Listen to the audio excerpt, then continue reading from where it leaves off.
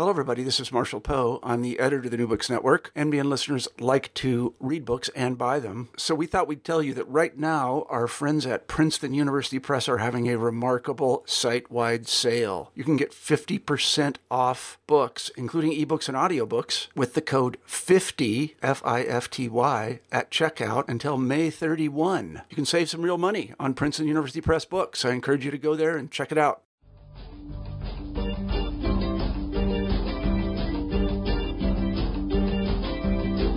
Hello, and welcome to New Books in Philosophy, a podcast channel with the New Books Network. I'm Carrie Figdor, Associate Professor of Philosophy at the University of Iowa, and I'm co-host of the channel along with Robert Talisse, Alexis McLeod, and Sarah Tyson. Together, we bring you conversations with philosophers about their new books in a wide range of areas of contemporary philosophical inquiry.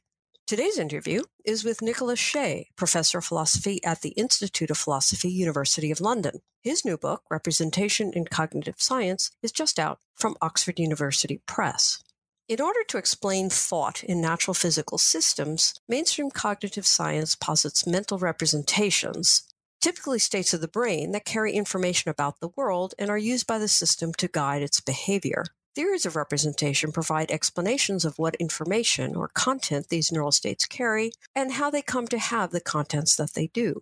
In his new book, Shea approaches the problem from the perspective of the role that content plays in explanations of a system's behavior. He synthesizes his writings in the theory of content into a unified theory that integrates two main components, task functions and exploitable relations, into a pluralist view he calls Veritell semantics. He presents and defends his account and considers how it fares in relation to competitor theories. Let's turn to the interview.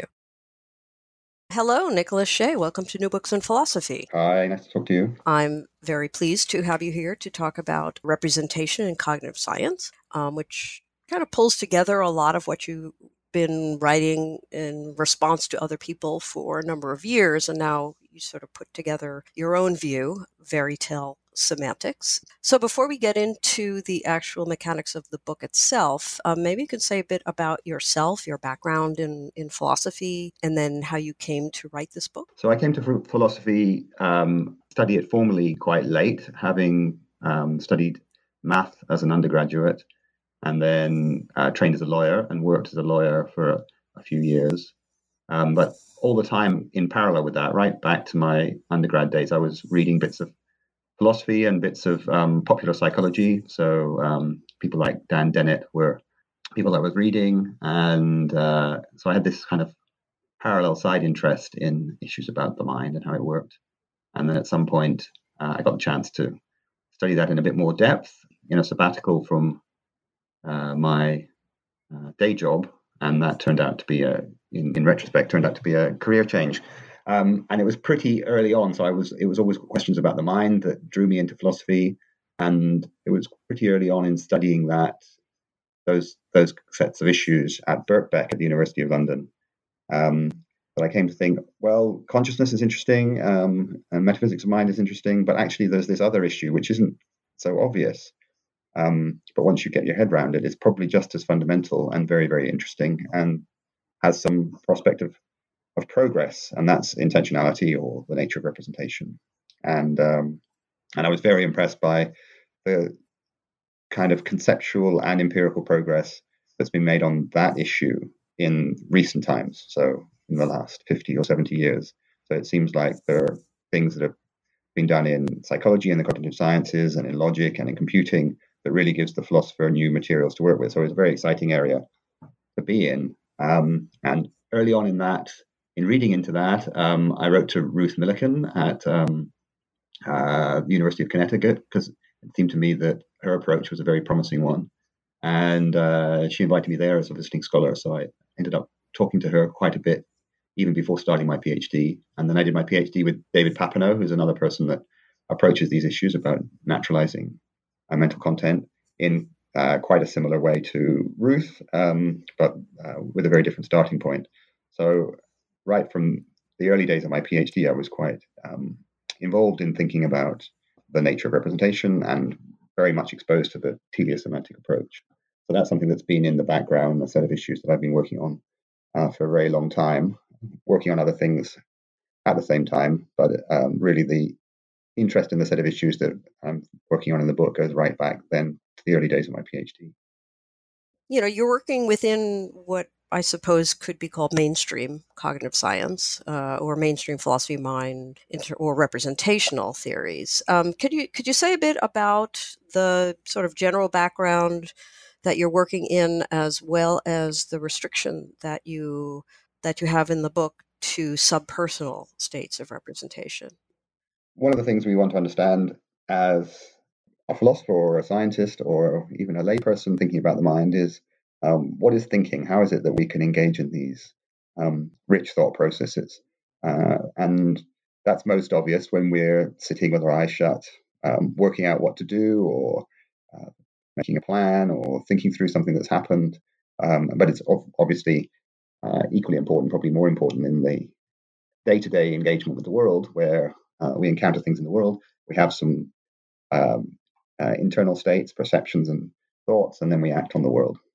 So the nature of those things is a really central puzzle in philosophy. And it seems to me that the idea that in a lot of cases, thought consists of the processing of mental representations has proven to be a very fruitful one.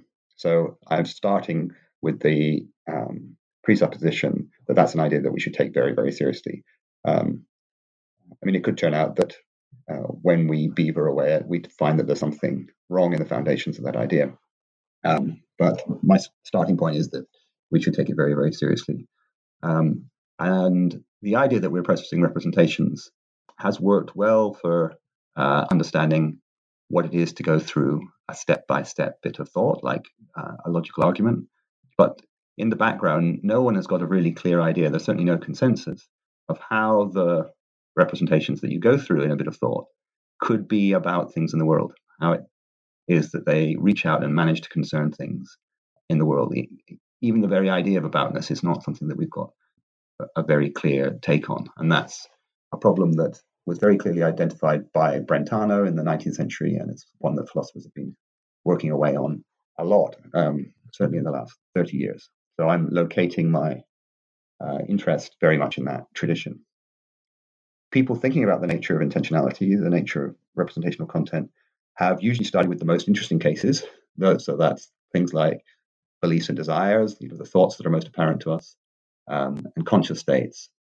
But the same problem arises for representations as they're studied in perhaps the most successful bits of cognitive science, psychology, cognitive neuroscience. The cases where we really know an awful lot of about what's going on, right down to neural mechanisms, because the cases are much simpler. So the bits of psychology, if you're going to look at them, that where the idea of representation is really most secure, are ones where the representations involved aren't ones that the person or the animal is conscious of. They're not full-blown beliefs and desires. And it seemed to me that we could make progress on this issue of understanding intentionality, understanding the nature of representation, by at least trying to get clear about those things. Right at the front of the book, I quote something that was really a throwaway remark, more or less, made by Martin Davies, and he was kind enough to let me put it in the book, which was the presupposition, which he was mentioning, and I think a lot of people shared, that we can sort out the intentionality for subpersonal states. The really difficult question is intentionality of beliefs and desires and conscious states. And it seemed to me the antecedent of that had not been established yet. And it's a very useful piece of work to see if it can be established, not only because it's useful in its own right. There's this notion of representation that's being presupposed by the cognitive sciences that we're still not clear about, but also because it's a stepping stone, or a potential stepping stone, to understanding the more interesting kind, the more full-blooded kind, conscious states and beliefs and desires, intentions, and so on. So that was the motivation for taking the tack of focusing on subpersonal cases and really quite cognitive sciencey kinds of cases in order to motivate the framework. So I want to get back to that question of how you envision their relationship, between the subpersonal. But let's get to the book first. So you start from, one of the innovations or interesting starting points for you is the idea of the role of content in explanation of behavior. I mean, that's sort of your big motivating factor, and that whatever account of content you give, that's kind of the primary criterion for, is it a good theory? Could you explain that approach that you have? So if we're starting with mental representations that aren't part of the conscious mental life of the subject, and they're not beliefs and desires, things that people would tell you about, assess with one another, report on, then we need some other handle on the content of those states. So that's one motivation. We need to look somewhere else other than a subject telling us what they think it is they're thinking about. But another motivation is just looking at the way that representations are relied on in the cognitive sciences. Their primary explanatory role is to explain patterns of behavior. So if the puzzle is, what's the nature of representational content? What are these representations about? The thing they're being relied on for is to explain behavior. And so it seems to me that a primary desideratum for the theory is that our theory of content should throw light on the central explanatory practice, which is adverting to the content of representations to explain a behavior. And scratching a little bit more below the surface of that, the interesting thing and already quite puzzling thing that we do in these kinds of explanations is that we've got this notion of correct or incorrect, true or untrue, satisfied or unsatisfied, and that's centrally explanatorily relevant, and that in itself is puzzling. So that's why I take that pattern of explanatory reliance on representations to be really one of the central things that we want our theory to throw light on. Okay. So you mentioned that you mentioned Ruth Millikan, who is, one of the founders of the teleosemantic approach to this very question, and you say that teleosemantics as a general approach is probably the closest precursor to your theory. So maybe you could say about what it is about teleosemantics that you found to be most problematic about that, and then how your theory overcomes that particular issue. Yeah. So stepping right back to the thing that you were asking about at the beginning, when I started reading up on these issues and going to seminars and so on, it seemed to me there were interesting ideas in information theory, in causal theories, that there was probably something right about a central role for inferences, and certainly with beliefs, but that there was a really new idea here with teleosemantics, which had the prospects of making a connection between this normativity, or I'd say quasi-normativity, of the explanatory practices of using correctness and incorrectness, and also made very strong connection with the real empirical cases. So it was very much grounded in representation as it goes on in humans and animals as natural systems. So that's why it seemed to me that was a set of research questions that reading Ruth's groundbreaking book, I thought there's an awful lot of progress being made here, but it's still early days. There's an awful lot more to find out. And that's what motivated me to go and work with her, and then to work with David Papineau on the PhD. And at some stages, I think people thought that teleosemantics would just be a relatively straightforward answer to the nature of intentionality of beliefs and desires and intentions. But already when I was reading into it, it was clear that there were pretty fundamental problems, which seemed to be problems of scope, really, of just how many cases teleosemantics could cover. It seemed to work very well for simple animal signaling, for example, the honeybee nectar dance, which is one of Ruth Millikan's central cases, but then had problems extending to more full-blown cases, internal states driving behavior, and certainly to beliefs and desires. And there are various of the limitations of teleosemantics that I thought it was important to address, to kind of generalize away from. And just let me mention two. So one is for Bruce's version of teleosemantics, contents always have to eventually lead back to some basis in evolutionary functions. So that depends on very deep evolutionary history of an organism. And there were various reasons for thinking that might be too limiting, that covers some cases and not all cases. And another one is that it's standardly been worked out in a picture where representations are things on which the organism conditions its behavior directly. So it kind of consults the representation as a stand-in for consulting some fact in the external world, and then it behaves appropriately. It conditions its behavior on that representation. And that's become known in the literature as a producer-consumer model. So the representations are intermediates between a producer of representations and a consumer of representations.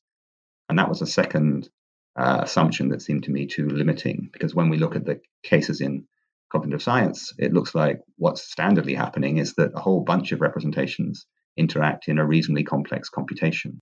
And a result of all of that is that behavior gets driven. So the idea that there's a discrete consumer representation by representation is something that we have to generalize away from in some way. So looking at a whole range of cases made me think we need to generalize away from that. And then even just starting the project, it would seem clear that some of the restrictions in teleosemantics were probably too narrow to deal with the range of natural cases. So, as I mentioned before, you label your view fairy tale or fairy tale. I wasn't sure from a footnote. Fairy tale semantics. So there are two main elements. One is an idea of task function, what you call task functions, and the other is what you call exploitable relations. And these come in, each of these categories comes in varieties, which yields the pluralist view that you put forward. Could you say something about these two basic components and maybe some of their varieties? Right. So let me start with task function. So that's generalizing the notion away from the notion of evolutionary function. And the thought here really came out of the process. So the process of doing research over quite a long period of time on this book was to learn a lot of psychology, cognitive neuroscience, talk to lots of people in the field and see how their explanatory practices work and get clear about some really good models, some models where people really have a pretty good idea what's going on in terms of what internal states are being processed as representations and what kind of behavior is produced as a result. And the pluralism really came about by trying to find a framework that would fit a whole disparate bunch of cases and finding that a single framework doesn't fit. And so we need some variable components. So on the function aspect, there are some cases where it seems like the way that the representation producing and consuming, behavioral reliance goes, has just been evolved more or less directly, so that organisms develop representational capacities without having to learn anything very much about the environment. So their correctness conditions seem pretty tightly tied to what that mechanisms have been evolved to do. But in other cases, organisms are much more open in what they do, and the mechanisms that the neuroscientists and cognitive psychologists are telling us about has been very, very dependent on learning, not at all plausibly one that has evolved for special purpose functions. And that's most obvious in human cases where many of the things that we interact about are just recent human artifacts. We read things, which is a recent enough human invention that there's probably not been very much evolutionary selection for reading. We deal with money. We deal with prestige and esteem in our society in ways that are probably different from past societies. So it's a whole bunch of things where the mechanisms that psychologists are studying are clearly learned, and a whole bunch of their nature comes about through learning. So then it looks like you need an account of what representation producing and use is directed at that encompasses at least evolution and learning. And that got me thinking about, well, why is it that we've got representation using systems around at all? Why is it that so much of the animal kingdom goes around the world solving its problems by relying on relatively complex internal states? What lies behind that? And that's where this idea of there being a cluster of more or less natural processes that often come together arrived. So we start with organisms that evolve. That means there are outcomes that they've evolved to produce. And one thing we find evolution doing is producing mechanisms to produce those outcomes more robustly. So if it's important for a certain kind of organism that you avoid a certain kind of poison, or that you get a certain kind of food, then evolution will tend to produce multiple mechanisms for getting that outcome. So then we get evolutionary function and robustness coming along together.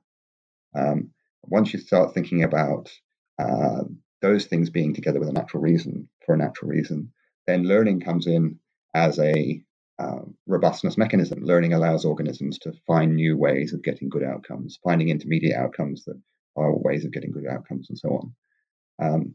And then stepping back a bit and thinking about natural selection being a mechanism for producing these things that have got robustness, both directly evolved and through learning. The biological literature points out that the organism itself, something that's so basic that we take for granted, but the organism itself is really a robustness mechanism. So evolution by natural selection can take place in principle on things that aren't organisms. But once you've got an organism, it carries around its behavioral dispositions in a quite robust way because of this kind of complex organization that keeps it with its organization out of equilibrium with its environment, but in its own state. So there seem to be natural reasons why robustness in the forms of why robustness goes together with these feedback processes, learning, evolution by natural selection, and an organism keeping itself alive. So that builds up into the picture of task functions. Well, can I? Yeah, sure. No, I was just going to say, as I was reading this, and this came up later in the book, actually, it sounded a lot like Dretski's structuring explanations, I believe. Mm-hmm. Is that's correct to think of it that way? This idea of robustness and stabilizing of the functions, or how does it differ? Okay, so task functions have got two components. They have to be stabilized functions and robust outcome functions. So this is all just my terminology, but that means there's two things that come together to be for some outcome to be task functional. And one is that the organism produces it robustly. That's the thing I've just been talking about. And the other is that it's been stabilized. And then the long spiel I just gave you suggested that there are three important stabilizing mechanisms to allow systems to produce outcomes robustly. Evolution by natural selection is one, learning is another, and just persisting as an organism is another. And those are all like Dretski's case to this extent. So Dretski's pointing out that there are cases where the reason something is configured as it is today, in his case, is the reason why behavior is wired up to stimuli the way it is because of something that happened in the past and the feedback that was produced in the past. Dretski focuses just on learning, and his theory is tied to learning as the case of that can produce content. And I found reading Explaining Behavior, the book where he sets this out, really inspiring, because that seemed to me a really central idea, but again, one that we could generalize away from. So if it's stabilizing processes that make a system's processing the way that it is, that play a role in fixing content, then we should accept the evolutionary kind, and it seems to me also the pure persistent kind, as well as the learning kind. So I take it to be a generalization of Dretski's insight there. Okay, great. So continue. Okay, so that's the task function side. And then the other thing that needs to come together with task functions is the idea of exploitable relations. So let me just step back a bit. One idea we might have when we think about representations is that a representation is some kind of internal stand-in. It's something that a person, an organism, a system, a computer can consult when dealing with the world, because it doesn't have access directly to some relevant fact in the world. It has access to an internal stand-in. And then looking across the cases that I'd looked at in cognitive science, it seemed to me that idea of a stand-in actually bifurcated in line with two major resources that philosophers thinking about representation have relied on. One is just the idea that you've got an internal state that correlates with something external. So you want to know when a fly arrives, it's useful to have an internal state that goes off when a fly arrives. That's just correlating. That's having an internal state that raises the probability that some relevant external state obtains. But it seemed to me there's a different idea, which is that you've got a structured set of internal states whose structure corresponds to something in the world. And you can make use of that structure in particular to do computations to work out what's the case. And a central case of that would be having a cognitive map, having some structure. In the case I look at in the book, it's actually a structure over neurons, which can be used to compute where to go. And I don't think the two ideas can be assimilated to one another, at least not obviously. I mean, I don't make a positive argument that they can't, but I can't see easily how they can. So I embrace a pluralism there as well. And why I call them exploitable relations is the thought that to be using a stand-in, there's got to be something about the stand-in that the organism's using. That's the thing that it's exploiting. And it could be exploiting one or other of these relations. And for all I know, there could be more. So that gives us a it gives us two kinds of exploitable relations, potentially three kinds of task functions. So lots of different varieties of content. But I should say that I think in paradigm cases, organisms will have task functions for the same output for all three reasons. So people have evolved to get food and they learn to get food, and food also contributes to their persistence. And in quite a lot of cases, people will use something that's got a structural correspondence, like an internal map, along with correlations in order to solve their task. So we could think of representation usually or often involving all of these components. But if you want to ask me strictly for a philosophical theory, what does it take to have content? Then I think I've got to say that, well, you can put these components together piecemeal, and you still have the things that allow representational explanation to get its grip. And I probably should have raised this before, but the whole idea is that these sorts of representations play an important explanatory role.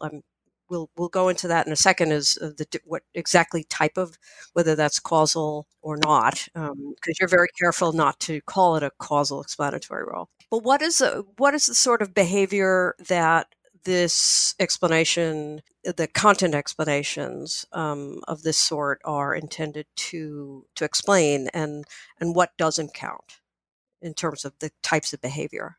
Yeah, so I think there's not very much that's things that seem pre-theoretically to be the kind of behavior that we explain representationally, I think mostly end up counting. So from quite low-level things, we're not very aware of it, but when we reach out to pick something up, there's a lot of information being processed via our eyes and bits of our brain guiding our hand and allowing the fine-grained adjustments so that we grab the thing that we're aiming at, and grab it with the right grip and the right strength.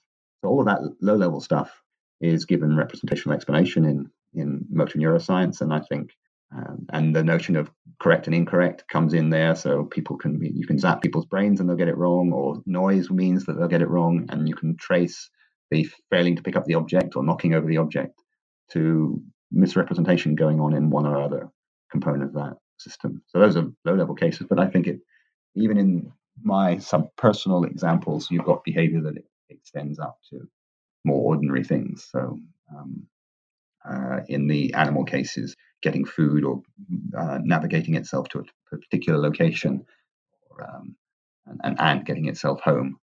So there's fine grain, and then there's quite kind of central to the life of the organism cases. Mm-hmm. So actually, those sorts of cases, like reaching out, grabbing a doorknob with the right pressure and the right aperture of one's fingers, those are often exactly the sorts of cases that somebody from a embodied cognitive perspective, or even going back to Rodney Brooks, and the idea that you don't need representations for these sorts of explanations, and that in a way, traditional computational theory of mind led us off on a bit of a wild goose chase, at least in certain respects, in terms of having representational explanations of everything, including those sorts of cases. So how do you respond to those? Do you just say, no, you guys are wrong? I mean, they really do advert to representations. I don't have an across the board argument. I mean, I think there can be cases where there's a dynamic explanation of some pattern of behavior that doesn't depend on internal representations, and that could produce relatively complex patterns. But so my motivation is just to look at the good, well-substantiated cases and look at what's going on in the cognitive neuroscience and in the cognitive science. And there, for the motor control cases, they're just knee-deep in representational talk. There is some kind of dynamic loop that establishes the trajectory of the arm, but there are components of it that are targeting, and there are components of it that are taking in information from the eyes, taking in proprioceptive information from the limb, doing stuff with that information. And when things go wrong in terms of not reaching the goal or not having the right grip width and so on, we can, the standard explanations point to bits of that circuit that are going wrong, bits that are supposed to carry information about one thing but are failing on this occasion, and so on. So I'm just trying to understand the notion of representation as it's being used in those cases to explain behavior. And then there's a background question: are they empirically well supported? And I take it that in quite a lot of cases they are. There is something else going on, I think, though, in this debate between representationalists and anti-representationalists, which is what it takes to be a representation. So I'm working with from their perspective, quite a deflated notion of what it takes to be a representation. It doesn't need to be conscious. It doesn't need to be part of our mental life. It doesn't need to be connected to things that we report and so on. And it may well be that there's a good intuitive notion of representation that we get from ordinary life that has an awful lot more commitments built into it. And so that would generate an intuition that we don't need representation in that sense to deal with these low-grade guidance control and kind of behavioral performance constraints. And to that extent, people are talking past one another because what's not needed is some stronger form of representation, and we're all agreeing about that. But I do think I should say again, I do think there are real empirical questions here. And then there's just a challenge. If you think that there's a purely dynamic explanation of some pattern of behavior, like a Rodney Brooks kind of subsumption architecture, then it'll be an empirical question whether that purely dynamic system produces the recognized pattern of behavior, or whether the rival, like a Daniel Wolpert information processing motor control explanation actually is empirically better conforming. And another related criticism, in a way, is you mentioned the idea that the relevant empirical sciences are knee-deep in representational talk. And I know some people, Francis Egan, for example, says, well, we don't have to give this a realist sort of an interpretation. It's just a gloss, as she puts it, a heuristic for talking about the system. It's a vaguely or generally Dennettian idea of, interpreting the system in a particular way that is fruitful for explanation. But there's no reason for us to think that there are really representations, some sort of, objects or vehicles in the brain that carry the information. How do you respond to those sorts of criticism? So I think this is a really crucial issue. So let me talk about both Francis Egan and Daniel Dennett here. So let's start with Dennett. So he's more purely instrumentalist. And he says there's a perfectly good notion of representation where a system's a representer just in case we can predict and explain its behavior well by positing it as having representations. That seems to be a perfectly good notion of representation, one that doesn't depend on vehicles, and one that we have a roughly naturalistic treatment of, although, as you say, there's pragmatic elements. It might be in the eye of the beholder what you're trying to explain. But it's not the one that I'm focusing on, because in my cases, there really are internal vehicles.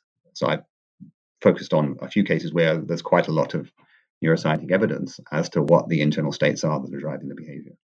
So Dennett might say, why should we care? But I think when there are those internal states, we actually get some more explanatory traction. We have more to say about why the system's behaving as it does. More things are ruled out. So you could have, in principle, two perfectly good intentional stance explanations, which are compatible if you didn't make a commitment to there being internal vehicles. But if you supplement with the assumption that there are real internal vehicles for the internal states that are presupposed by these, then one would be ruled in and one would be ruled out. And then equally, if you know you're in one of those two cases, you can say more about how the system will behave, how the range of cases it'll behave in, what it'll do in response to learning, what kind of pathologies and breakdown it will show. We get some explanation as to why representations stay the same over time and change piecemeal.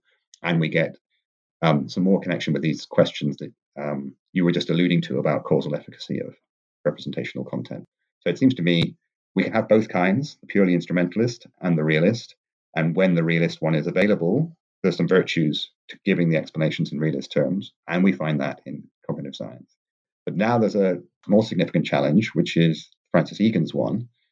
So she thinks there's something substantial and important to the idea that the systems we're studying in cognitive science are processing internal states. They're doing computations for her, and computational structure isn't something that's liberal or in the eye of the beholder. It's a real feature of the organism or the computer or the system.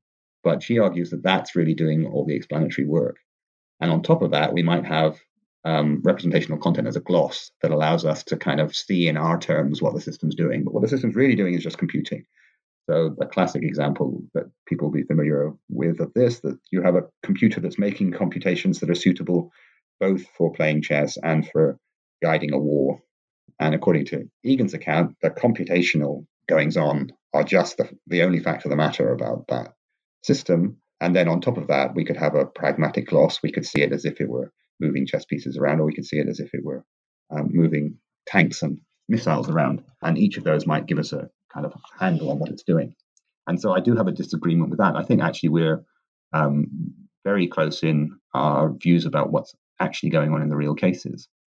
But it seems to me that the additional layer, the world-involving content that you get when you're giving a representational explanation, isn't merely a pragmatic gloss, because it's something that comes out of real facts about how an organism is embedded in its environment. So an organism's doing something in its environment, it's interacted with its environment, other people and other organisms and other things in its environment. Those are all real relational properties that it bears. And that seems to me to narrow down and indeed home in on a particular content that its internal states are bearing. So I think if the focus of representational explanation, as I think it is in many cases, is on explaining how a system interacts with things in its distal environment or achieves results in its distal environment, gets to a new location, harvests some fruit or food, does something with some of its content specifics, then those explanations are world involving and they're keying into a particular set of objects and properties in the world.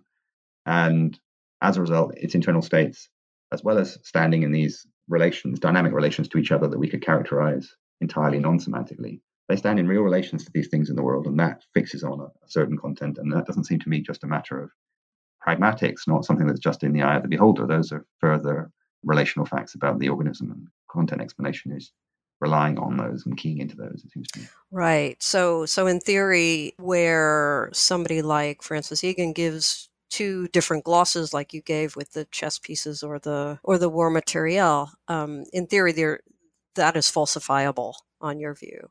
You know, which of those is correct? Well, I think it's rather flat-footed. I'd say look at what the computer's doing. So you could take the same set of computations, and if it's located in a war game and it's firing missiles, then it has one set of contents.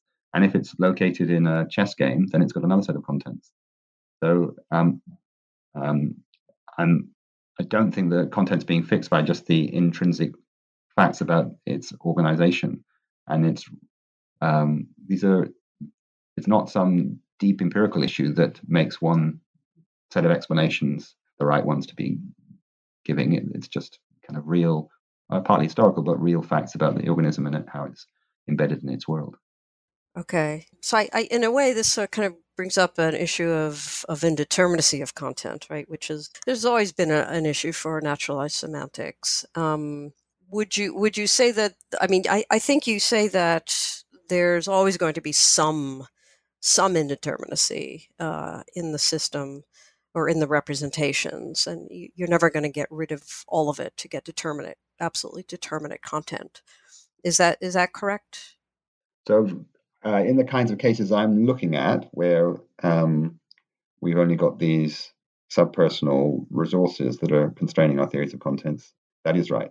I just don't know whether that's going to be true at the personal level. I suspect, because there are more complex things going on, some of which are playing a content constraining role, there's likely to be less indeterminacy for conscious states or for beliefs and desires. And another thing you've got with all of our rich, complex states, things like beliefs and desires, is a lot of compositionality. So you've got representations that are recycled across a whole range of different contexts. My dog thought, or my idea of a meter, or an idea of a person. Each of those gets recycled across loads and loads of different context. And so that's a kind of way of focusing its content. It's got to have a content that works across all of those.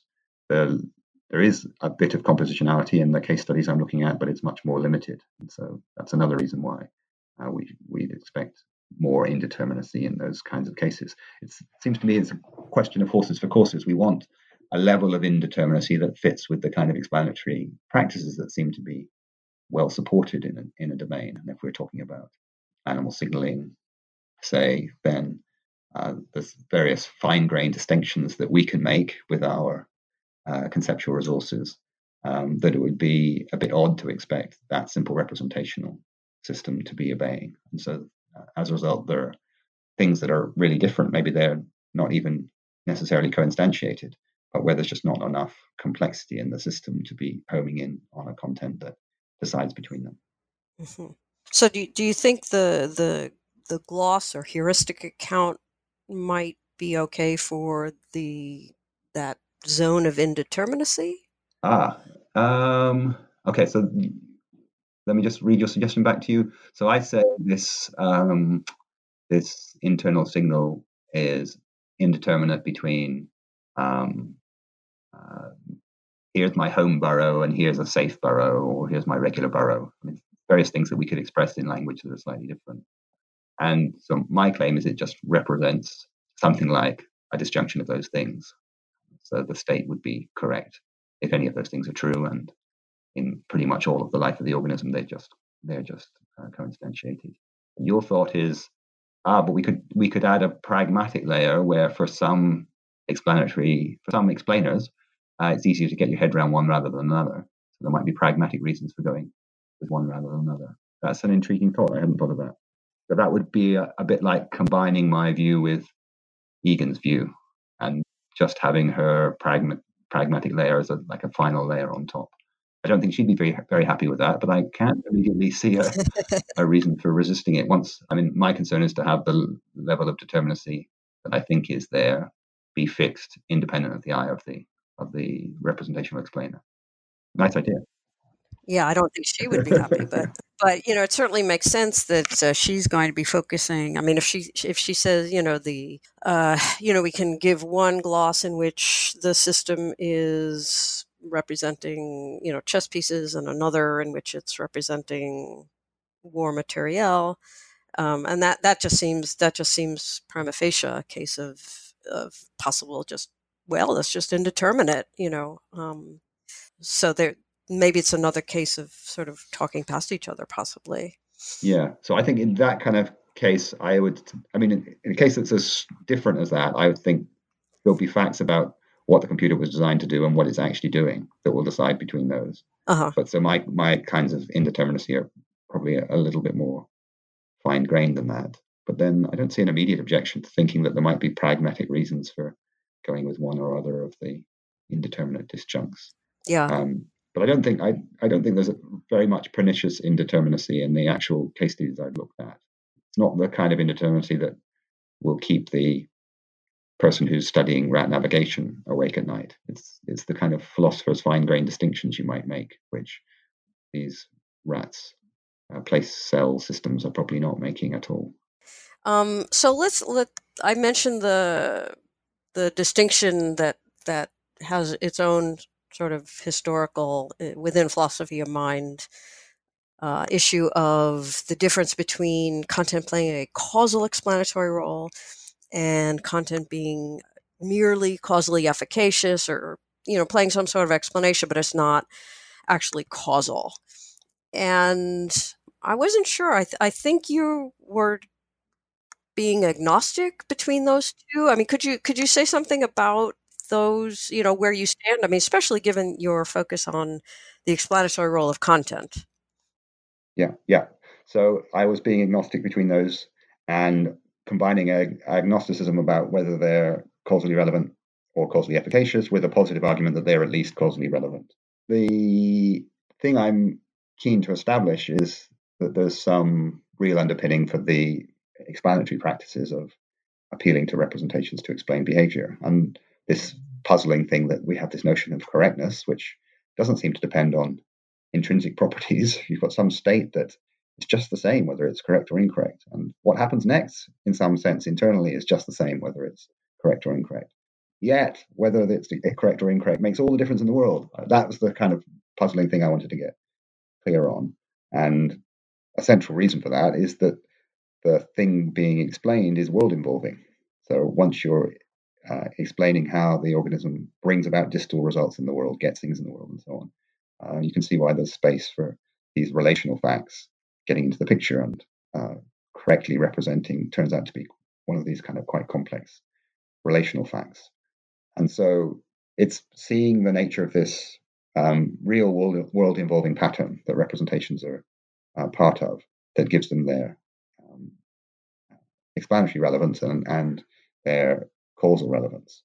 So that's the thing I really want to establish. Then it seems to me we're in the same ballpark as quite a lot of properties that are appealed to in the sciences, where there's a practice of using these kind of properties in explanation. They're clearly causally relevant, but then there are kind of interesting metaphysical issues about whether there's some causal exclusion going on and where the real causal oomph is. So the reason I want to stay agnostic is it seems like the work for a theorist of content is to get to the stage where we understand representational content well enough that it looks like lots of other properties in the special sciences, as it's called, lots of other relatively high-level properties in the sciences. So that's what the work I was keen to establish. I see. Okay, that's very helpful. So let me ask. But then in the background, you might think, well, what now if I was doing a slightly different project and trying to give an account of causal efficacy and what is causation, then there are certain kinds of accounts where the thing that I've said about causal relevance, the kind of answer I've given on causal relevance might be enough to get causal efficacy as well. Because what I've argued is that there's a world-involving pattern that representational contents and their distal results in behavior are involved in that doesn't march in step with any intrinsic story. So it's not like there are new generalizations that you see in the world-involving patterns that are just missing if you were to look at an organism and its internal goings-on and kind of factorize that and see how that interfaced at the input and output with things going on in the world. And on some views of the nature of causation, having a kind of new level of real patterns is enough, where there's patterns of dependency and covariation is enough to get a new level of causal efficacy. So that's why I want to be agnostic. I don't want to rule out those kinds of pictures where there's causal efficacy at lots of different levels in the natural world. And if you have that kind of picture, I think content is a good candidate to be one of those levels at which you get causal efficacy. Right. Yeah, and that does get into sort of metaphysics of mind more. So you also mentioned normativity. I mean, that's an important fact, this idea of correctness, incorrectness, conditions, and world involvingness. But you also say that normativity is not an inherent feature of content. Could you explain that? Yeah. So I think this is one of those cases where it depends what you mean by normativity. So one grasp we have on normativity is when something is required for a norm, we ought to do it. Like there's a pro tanto reason to do it, or it ought to be the case. And central examples of that are moral and ethical. And so if that's your notion of normativity, if there's some notion which all things, by the light of the world, from an objective perspective, things ought to be this way, then I don't think we find that kind of normativity in the case of representational explanation. We find something that looks like a normative kind of pattern of behavior. You've got correctness and incorrectness. You've got things going right and going wrong for the organism. But in the end, I think we can understand those distinctions in purely descriptive terms. There's no need for an additional realm of oughts. So there's two ways of describing that. You could describe that as not real normativity, leaving it open that, say, the moral case has a real kind of normativity. Or you could think that, well, this is a kind of normativity, although it's one that we can understand in purely descriptive terms. So if purely descriptive normativity is an oxymoron for you, then you better say this isn't normativity at all. But I mean, I've had both reactions. I've heard people say, no, just because you can give a purely descriptive account of it doesn't mean it's not normative because the practice looks normative. And other people who say, well, it can't be normative because they're normative. So the kind of diagnostic question is, if you were misrepresenting, ought you to be getting it right? And I don't think I have any ingredients in this picture at the subpersonal level where we know what the organism ought to be doing in that sense. All I can say is when it's misrepresenting, it's more likely that things won't go well for it. But my notion of going well is just this one that's connected to learning functions and evolutionary functions and persisting. And we can just raise the question of that. Is there any reason we ought to persist? Or is there any reason we ought to do the things we've learned to do, and so on. So that's why I think the clearest way of pitching the account is that it's not really normative. It doesn't have the kind of normativity that is familiar from other bits of philosophy, like moral philosophy. I see. Although that sense of normativity, I mean, that was one of Millikan's, right? The idea that if you have a biological function, or at least evolutionary function, you get your normativity right there. Yeah, so I think that is a difference from the way that between the way I'm thinking about it and the way that Ruth Millikan's thinking about it. So there was a project that she and others were pursuing in the 1980s that said a central thing about intentionality, about representing the P, is that it's normative. And we can reduce that normativity to the normativity of function. And my view is that functions aren't really normative, and representational explanation, at least at the level I've been looking at, isn't really normative. And we can't reduce representing correctly to anything about function, because the thing about function is just an ingredient in a much bigger picture. So there's not a reduction between those two things going on. So that's a difference between friends on the same side of the line, but I think that is a substantial difference from the way that Millikan and others were thinking about the project in the 1980s. Okay, I see. So let me circle back to the issue of the relationship between this account of subpersonal representations and then the personal or conceptual representations that we think about when we think about beliefs and desires and that sort of thing, and then consciousness as well. So, I mean, this whole area, Brentano and his, and afterwards, it starts from thinking about thought, as we think of it in terms of what people do when you're sitting there with your eyes closed and thinking about something. And then there's always this kind of switch to, well, I'm just going to talk about subpersonal. And there's, very good motivations for doing that. But how do you see how these two different ideas of subpersonal representations and then beliefs, desires, and personal level representations, how do you see those perhaps getting tied together? Yeah, so I can't give you a very detailed answer to that because I haven't settled on one, and I've in the light of that, I'm trying to keep quite an open mind. So I've not really got any view that's well worked out enough to settle on it. So one thing is, it does seem to me that there are some importantly different things going on at the personal level that may well make a difference to content determination. So consciousness, this big mysterious thing that we only partly understand, that might making a difference. Metacognition, the way that the representations that we have at the personal level, certainly the conscious ones, seem to be ones that we also have a sense of the accuracy of. That might be making a difference.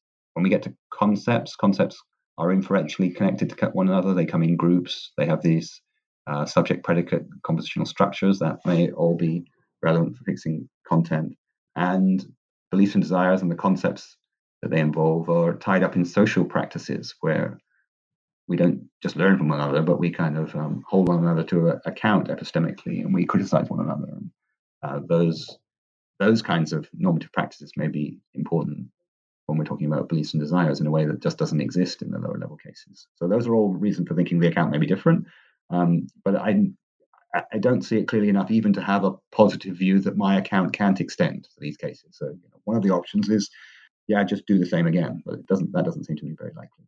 More likely is that with a better understanding of these additional components, we'll be able to work towards theories of content that work for the higher level cases.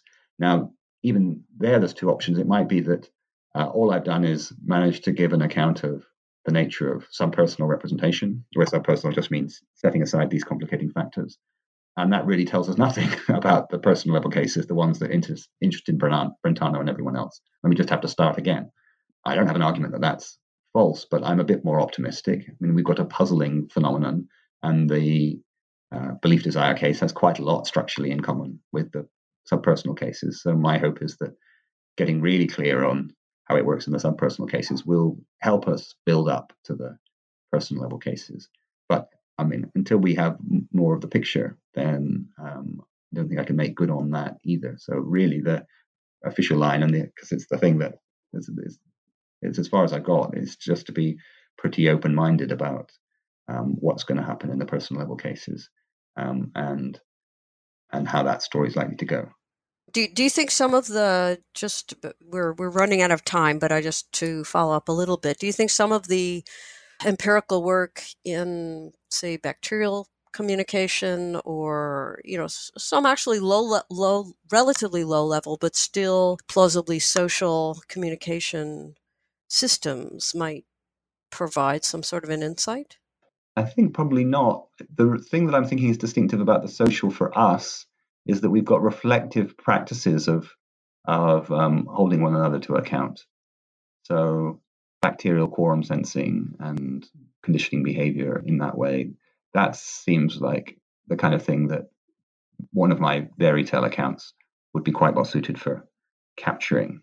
It doesn't seem to have the additional layers of complexity that come with people forming beliefs based on concepts, where concepts are kind of socially constructed tools that may be getting part of their correctness conditions out of the normative standards of your whole community for using this tool, and not just facts about how it is that you've learned it or you use it yourself.